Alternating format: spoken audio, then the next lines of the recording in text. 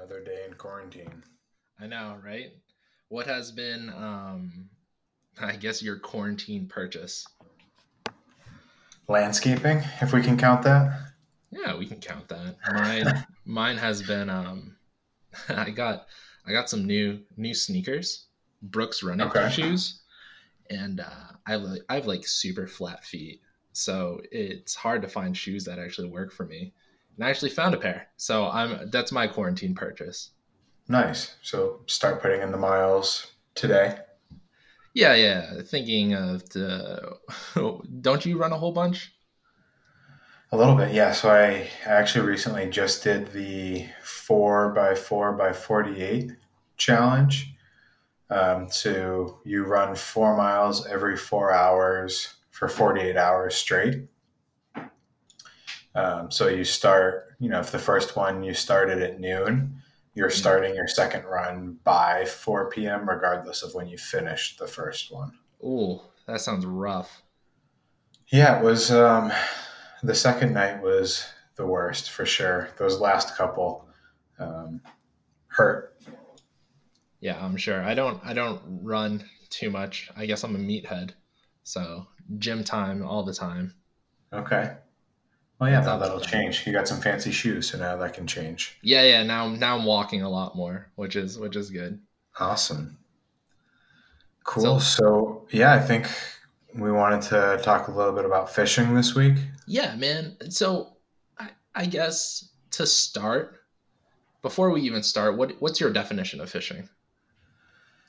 Yeah, so I guess to try and put some borders on it, at least for this discussion, I would say uh, an email message, or maybe we can expand to include instant messaging, but a text based message coming in, attempting to trick a user into doing something that may or may not be in their best interest. That's a good definition. I like How's that. that? Okay, so we can use that as a working definition. I think the instant message one, I wanted to try and add that in addition to the typical emails. Right. More so just based on some of the headlines that have been coming out in the last few weeks. I think that'll be worth including once we get into some of these actual scenarios. Yeah, 100%. So I guess my next question to you after we define this is really, why does it still work? Yeah. We were just talking about strengths and weaknesses, right? And a lot of this tends to focus on technical controls. So we're talking about different pen test things, right? And well, that's, exciting. And you look at having all these different tools and technologies put into place. The human element still tends to be the weakest part. And if we're talking about emulating a realistic threat, if we can spend a couple hours writing an email based on what we saw on Facebook from some of your employees, that's going to be a lot more efficient for breaking into your network than trying to find some 0 day vulnerability in your firewall. Yeah, I totally agree. It's social engineering, the aspect of breaking trust. That's what I think of it as. Like, how can I misuse your trust in X scenario for my benefit? I think that's also another way to think of phishing or social engineering, just in general, is the malicious ability to take your trust and apply kind of like an adversary tactic to it.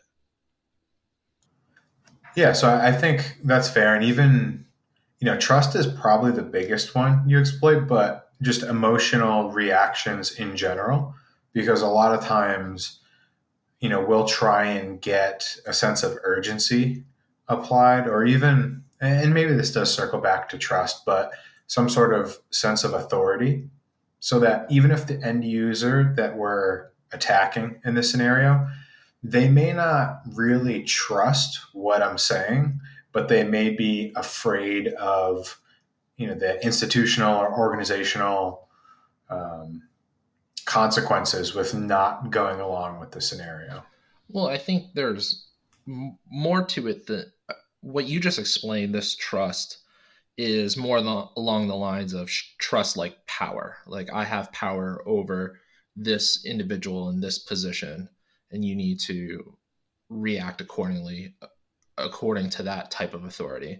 I think there's also a second type of authority where you're the truth of the knowledge, right? Like a network administrator might not have authority over other individuals, but as a network administrator, you have the authority over the domain of your network.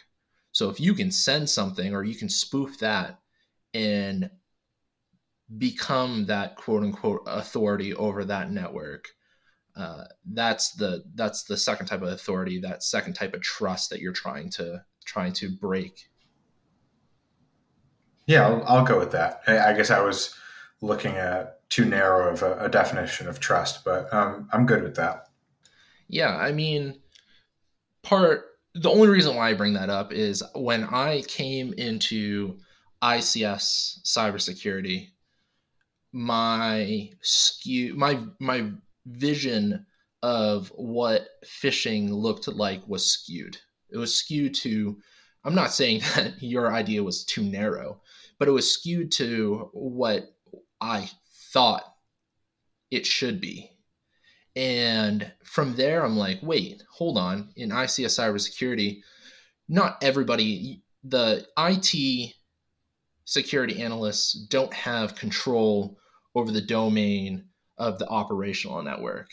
But if you can now spoof the authority saying, I saw this security alert, or maybe another scenario is I'm an ICS cybersecurity vendor and I'm sending you your new license. That's the trust and authority that I try to emulate in my phishing scenarios. Yeah, I think that makes sense, and I think that's something that's worth spending a few minutes talking about. Is with that ICS industry, that I feel like that is an area that can face some really different threats from something like financial services. What is, so you mentioned that vendor licensing, is that a big pretext that you use? And I know, last episode you had talked a bit about how there are the different networks, and it seems like there's a much bigger reliance on those vendors as part of day-to-day operations. Is that something that you go after a good amount? Not always. Sometimes it's hard to emulate or try to spoof being the vendor because the ICS organization, the asset owner, has so much uh, need of that vendor that if you come in during a penetration test and you try to break that trust, it doesn't bode well for the asset owner because now the operators are trying to determine whether this information coming from ABB or Schneider Electric or Schweitzer is the information that they should be looking at. I try to actually utilize a different point of view. Asset owners, like many other large organizations, they put out RFPs and RFIs for new and larger projects. And you do some fingerprinting on a client and you'd be absolutely astounded how much information they put out there just for an RFP, right? You're looking at network diagrams, you're looking at like what they propose the solution should be. And then you're also having these vendors come in, vendors meaning like Dragos. Dragos would be a vendor to an RFP, a different type of RFP, but an RFP nonetheless. And the information they put it on like a SharePoint. And if their SharePoint isn't guarded enough, you can actually look at those network diagrams and such. And then all of a sudden, you have an authoritative source. You have that that knowledge, that source of knowledge that you can't really make up, like a network diagram. Hey, I'm looking at this network diagram that we put together for you. Can you open it? I think I made an error. Can you look at this? Boom. They open it. Let's say it's macro enabled, and you get credentials or you get a shell on the network. It's one of those things where you're trying to go and gather and find some sort of information that you can't just make up. Yeah, I mean, that's, I'd say a pretty big issue, right? If that's kind of a whole new level of open source intelligence, if you're not just going to something like LinkedIn, where maybe a network admin was too detailed in their responsibilities description for their job, right? That's something that can actually get you a good amount of system information. But if you're able to find something like an open SharePoint with network diagrams and descriptions of issues, that's going to give you a whole new level of authority when you're reaching out to those actual employees. Right. And you come in as a vendor or you come in as somebody who's trying to help them, and all of a sudden you're inside the network and you're like, man, that it was hard and it was easy at the same time. Why is it like this? And I guess that's why we have this topic this week, is just like, why does phishing still work? And as I'm discussing this with you, I don't have a lot of these conversations with my other colleagues. Everything is kind of surrounded around like technical issues of ICS protocols and such. But once you get back and you get to out of the meta and you start asking about categories, like wide, broad categories, like why does phishing still work? I think it helps me understand it better, and it also helps me convey this information to asset owners and my clients. Yeah, and one of the things I I always bring up when I end up talking about phishing and, well, how do we stop it, right? So there's, a lot of people, you'll have some technical controls to, get rid of the low hanging fruit. So the widespread spam, and really, that the junk email that's not really targeting an organization. You can get rid of those with technical controls.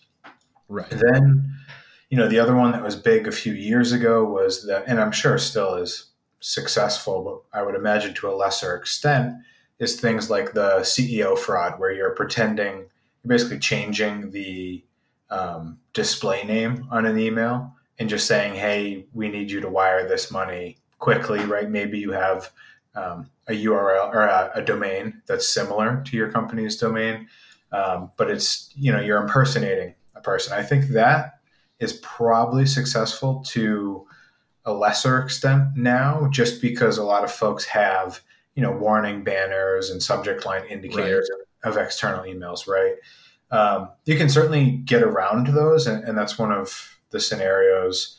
I've tried to bring up more, is intentionally sending from something like a Gmail or other freely available email, and just add in the little, sent from my iPhone signature line.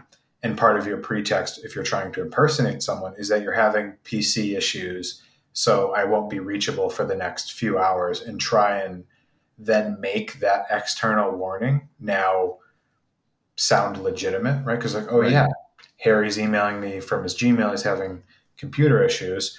Now, if they went to check, hopefully they're looking at something like, Slack or Skype or whatever you use for your phone system, and they see, hey, you're online there, and they can check with you. But more often than not, again, folks have the trust that, well, hey, they're reaching out to me. He'll let me know when he's back up and running. And then, depending on what the email has, maybe I can get them to, click on a link, or if it's something like a combined test, Yeah. Where we're looking at physical security along with the social engineering. Now someone shows up saying they're from, the ISP, Comcast or Verizon or whoever. Hey, Harry sent me that email this morning saying he was having computer issues, but they were coming by to, make the internet speed at this office faster. Now that seems a little bit more legitimate. Yeah, I like that. I have a question for you. How many of your phishing exercises are strictly email? Like, do your clients not want exploits being ran like HTAs and stuff like that?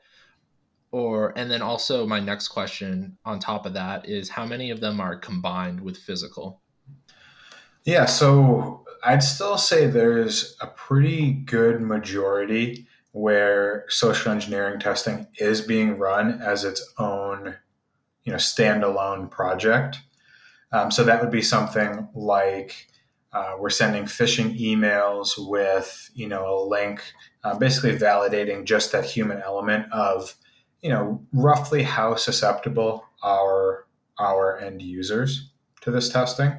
Kind of gets you that baseline to start working off of.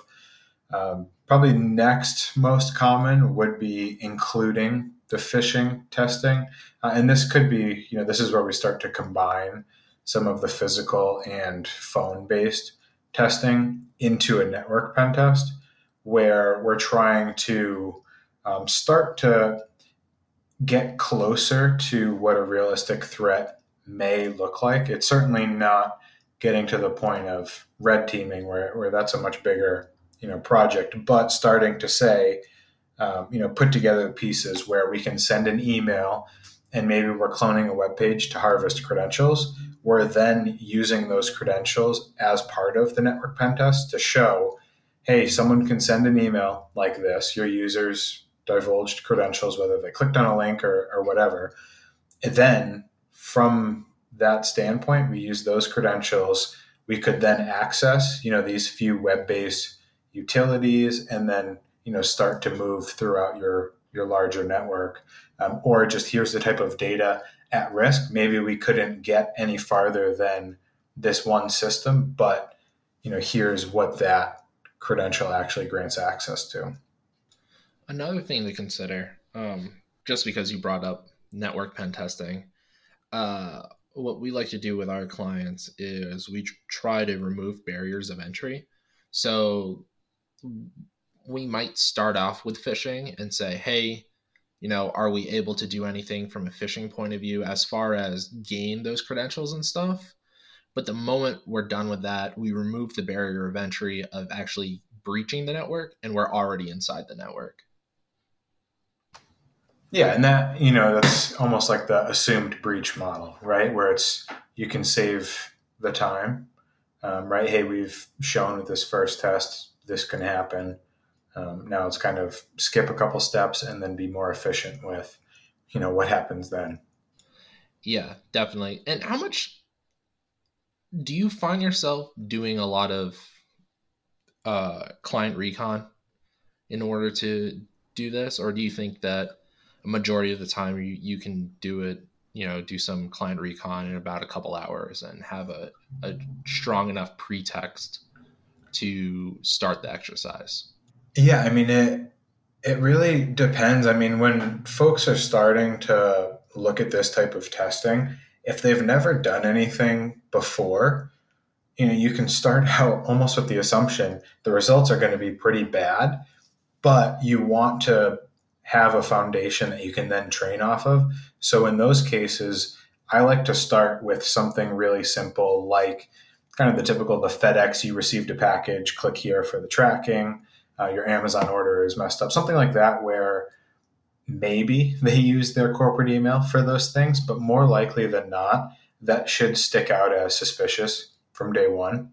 Then, where I see more of that recon time going in is folks that have a mature program in place where their end users, are tested fairly frequently. They're getting pretty good results.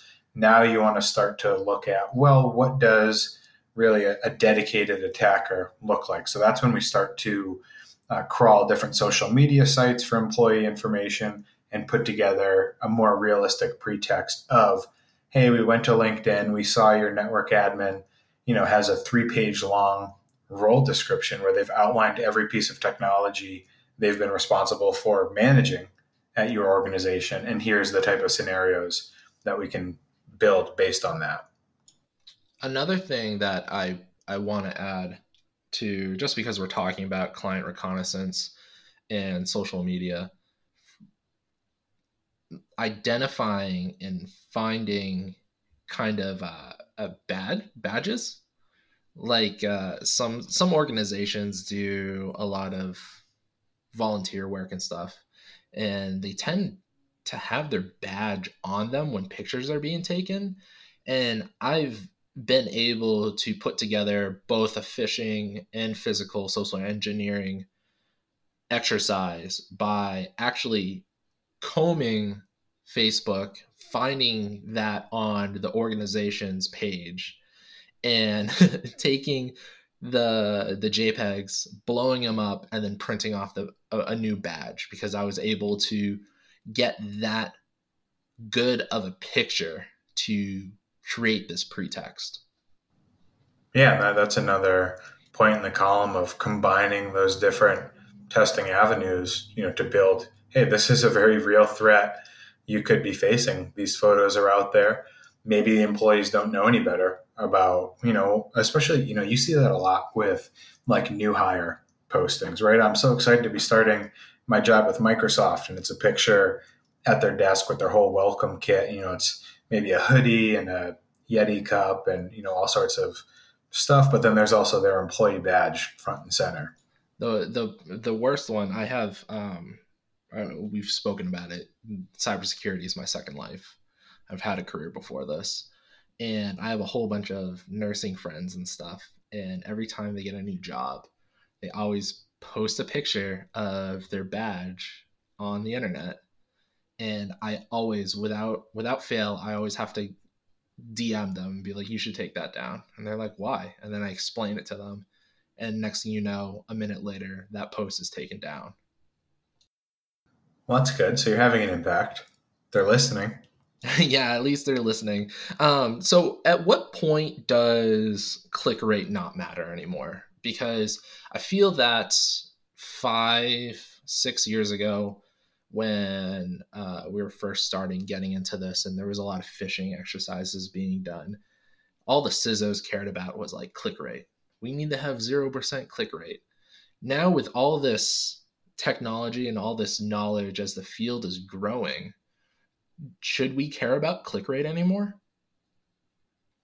Yeah, I mean, so to an extent, it's definitely a metric worth tracking. But the item I come across is people looking to get their click rate as like the end all be all. And really, once you get to a certain extent, if you're getting 0% clicks on a fish, you're probably not designing a good enough email. You're probably staying with those default templates from the tool, or, the really generic, hey, I've got $1 million I want to give you type of scenarios. What I see is, like a really good rate for that is probably around the 3 to 5%, where you're getting some folks that are going to click on it because you really, always will have a few, but most of the folks are spotting it. I don't know how that pairs up against what you're seeing. It's about the same. If we're going after the enterprise, we try not to go after the enterprise. We specialize in industrial control systems, and that's where we try to stay. But occasionally, there are times where you have to pivot from corporate to control system environments. 3 to 5, that's about right. We use it as a tool to show possibility. We don't use it as a tool to be a metric all by itself. And I think that's where we're coming from as the vendor is we know you're going to click on stuff. It's a matter of time, but we're going to show you what we can do with some custom tools maybe and some open source tools. But then from there, we're going to continue the pen test or the engagement elsewhere. Yeah, one thing that I've been trying to harp on more the last probably year or so is the reporting rate. So working with the organization to, track click rate because that's, important enough to know, but also be in communication where I want to know, how the very first report to the help desk or security or whoever, when did that come in? Timestamp that against the overall campaign. And then also track how many people we sent the email to reported that in to security. So looking at if we're sending an email to 100 people, and it's spread out over, sent pretty quickly in a burst, did the first person report it within, say, 5 minutes to security?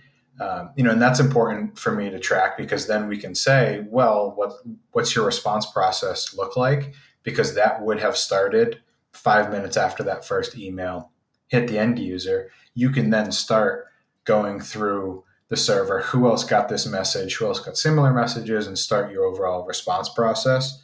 And then the same reason for tracking the number of reporters, because maybe when that real social engineering attack comes in, maybe they only send it to 3 people. And if folks are being trained to just delete the email versus report it, if 3 people were sent it, 2 simply saw it, said, oh, that's junk, deleted it, but the third person fell for it, you as a security department have no clue that, that attack just took place. You can also couple these attacks where we're talking purely from like a personnel point of view of exploiting that trust. Another way we can think about it is if we're utilizing tools that do any outbound communication once inside the network, once that personnel clicks on that email, on that link, or whatever, the organization should have a way to identify, detect, and respond to, let's just say I drop a macro, and the macro doesn't create a reverse connection, but it sends your hash credentials, SMB, net NTLM v2 credentials out to my web server. Did the organization see that? Like, did you block that SMB outbound? Or even if it wasn't SMB outbound, let's say I take it and I encapsulate it in a different type of message, or a different type of protocol, sorry. Were you able to see that? Did that look malicious to you? There's also other tests to go along the principles of identify, detect, protect, and respond. Yeah, for sure. And that actually, the credential item is why I had mentioned the instant messaging beforehand, because now with so many folks working remotely, you're probably joining meetings on 3 or 4 different meeting platforms each day.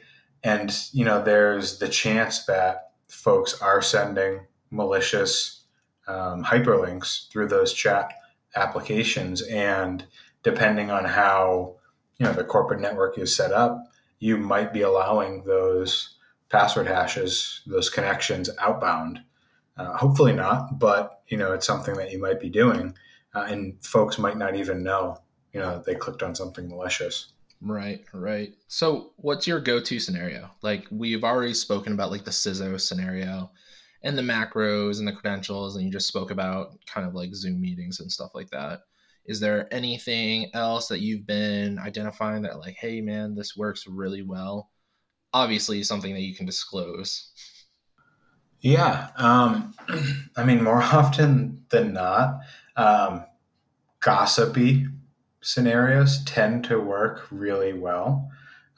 So looking at, something HR related, and almost the, accidental send to all, and then follow that up a few minutes later with a retraction request, tends to get pretty good results for me. So you send out something, that's not intended for a full distribution, and then send that second email saying, I'm so sorry, that was sent by accident. Please delete, the email and don't read the attachment, because folks may see the first one and say, oh, that looks like spam, and delete it. But then that retraction request a lot of times brings folks back to that message saying, oh, maybe that was real. I need to go take a look at that. Are we talking about bonus attachments? Bonuses can be a really good one. People tend to get curious about that. Um, yeah, I mean, anything that's, almost that like, I'm not supposed to see this or know this tends to drive that curiosity through the roof. And people, more often than not tend to fall for that. Yeah, I like bonuses. Another one that I like to do is new hires, especially if it's for a position that you've identified your target has that same position. It's really a mind meld, right? It's just like, no, how can you send me this new hire that I didn't know about that has the same position as me? I find that that works just as well. Oh, interesting. I was thinking when you first said new hire, something like, hey, welcome John Doe to the company. But you're saying specifically almost like a replacement for someone. Hey, I didn't know we had Jane Doe joining our department next week. Right, exactly. Jane Doe. Jane Doe joining our department in my position, right? Like Interesting. yeah, like it what it does is creates fear. Right.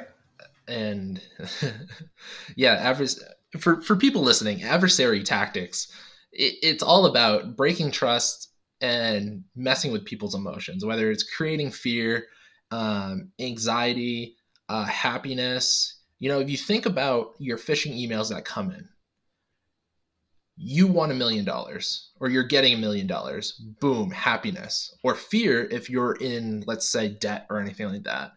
The next thing is, you know, you won, congratulations, we're sending out Dunkin' Donuts gift cards to, 10 finalists of the company. uh, Click here, claim your gift card, thank you for being a valuable member of the organization. Again, happiness. And this one I just said is like fear. It's like fear of being replaced. I find that fear is the best emotion to tap into when trying to fish and social engineer individuals. Not in person. It's not good to use fear in person, because when you're in person and you're trying to convey something or you want somebody to do something, they have to feel good about you in order to do that overt act. But with phishing emails, people sitting behind their computers, fear motivates more than happiness and joy. Yeah. I mean, the happiness, the gift card scenario, who doesn't want to take a one question survey to get a $5 coffee gift card? And especially if you do like real easy, like Google Sheets or something like that, or not Sheets, Google Survey or whatever. Right. Like it just is so easy because people utilize that all the time. HR utilizes that all the time when taking surveys. We get surveys at work, and my boss has to send out an email to us before he sends out the survey saying the survey's coming in, it's legitimate, because that's just how prevalent phishing emails with surveys are. Yeah. Yeah, I like that. I might steal that for my next project. Do it for like it the first time's hard because you don't know what to say, but after you get like that first successful attempt, um do it for like another few more times after, and come back to the podcast and tell us the success story if you had success stories. Okay, fair enough. Um, Tooling wise, what are you usually using for your fishing? For a few years we were using like real big organizations, Fish Me, KnowBe4. I found that, man, the setup for it is ridiculous. Like back when we were using it, you had to like whitelist their domain and stuff like that. And if your target was possibly IT personnel, like that doesn't work, because they're gonna, if they have change control, they're gonna see the change control. Oh, by the way, we're implementing, this web filtering rule. So I ended up rolling my own, actually. So purchasing domain names that are akin to what I'm trying to do. Sometimes it's in regards to getting VPN credentials. So I'll get I'll burn my domain name because it's already been flagged. Like securedgateway.org is is one that I use because when the when the target clicks on the link and they get popped up to something that says securedgateway.org, especially .org, that's a good one, or .net is another good one. And it has everything they need from a VPN standpoint. It legitimizes everything. I find that with DNS names, they need to be abstract enough to mean a lot of things, but specific enough so that when they read it, they understand what it might imply. Yeah, and that will also help. That's like they get better with age, right? So then you can hold on to that domain for a while and it'll fall off of the new domains list and things like that that a lot of organizations will use for filtering out spam.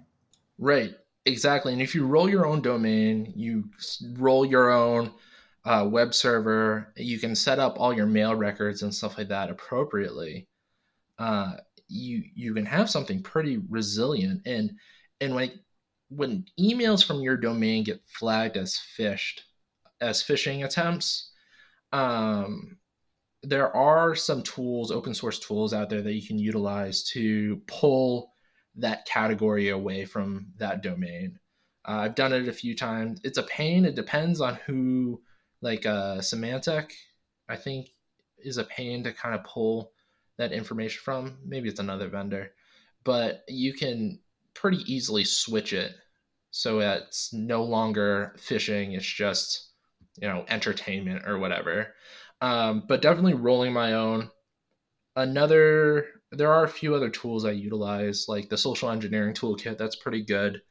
Um, Mixed with the Unicorn Python script to create HTA files. So HTA files is HTML executables. So it executes, if you're going after Windows computers, it executes the binary that runs Internet Explorer, something along the lines of that.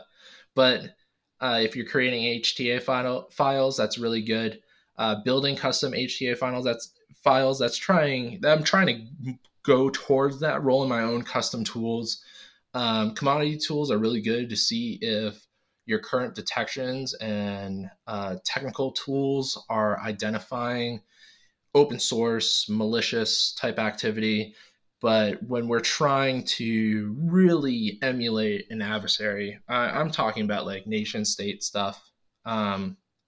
We're rolling our own tools and building that capability out for when our clients, asset owners, are saying, we think we've reached a maturity to, maybe defend or identify a nation state adversary. And you're like, okay, well, we have certain tools that we utilize for these types of engagements, and we're gonna roll with those. How about you? What are you guys using? So a couple things there. One of them, commercial side, that I have been really happy with, and it's fairly low cost, is Lucy Security, Lucy.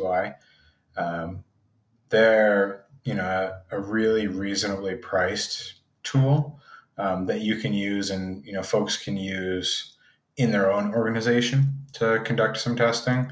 And then I'm also a fan of GoFish as far as providing an open source alternative. I actually just saw some really interesting training from Patrick. I'm going to butcher his last name, Laverty. Put out some really good speaking points and tips on using GoFish as far as getting things up and running your own phishing campaigns that way. I don't know. I'm sure he's presenting it again, but he also organizes or co-organizes the Layer 8 conference, which is a conference dedicated to social engineering. And they'll be online this year, so that's another one folks should check out if they're looking to either see some new tips or tricks or understand how to better perform some of these tests. Right. I like that. And there's just we're getting close to, I don't know, we're like 40 minutes or something like that. We're getting close to the end. There's something that you just said that I want to touch on before we kind of close out this episode. Organizations can test themselves. I think that's a good key point.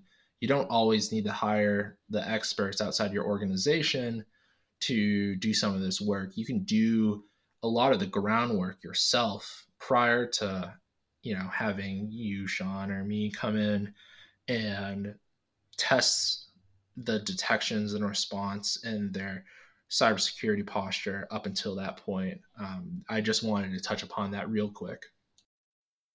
Yeah, no, I think that's great. If you can get something up and running, knock out the low hanging fruit first, and then you'll get more value out of the third parties.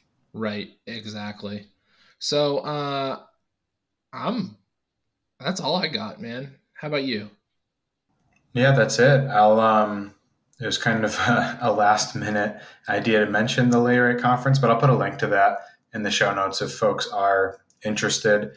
With the coronavirus stuff going on, it'll be remote. So it's on a Saturday in June. I'm totally blanking on the date, but we'll link to it if folks are looking for some online training. Right, cool. All right, awesome. I don't have anything else, man. I will talk to you later. All right, see ya. Thanks, guys. Bye.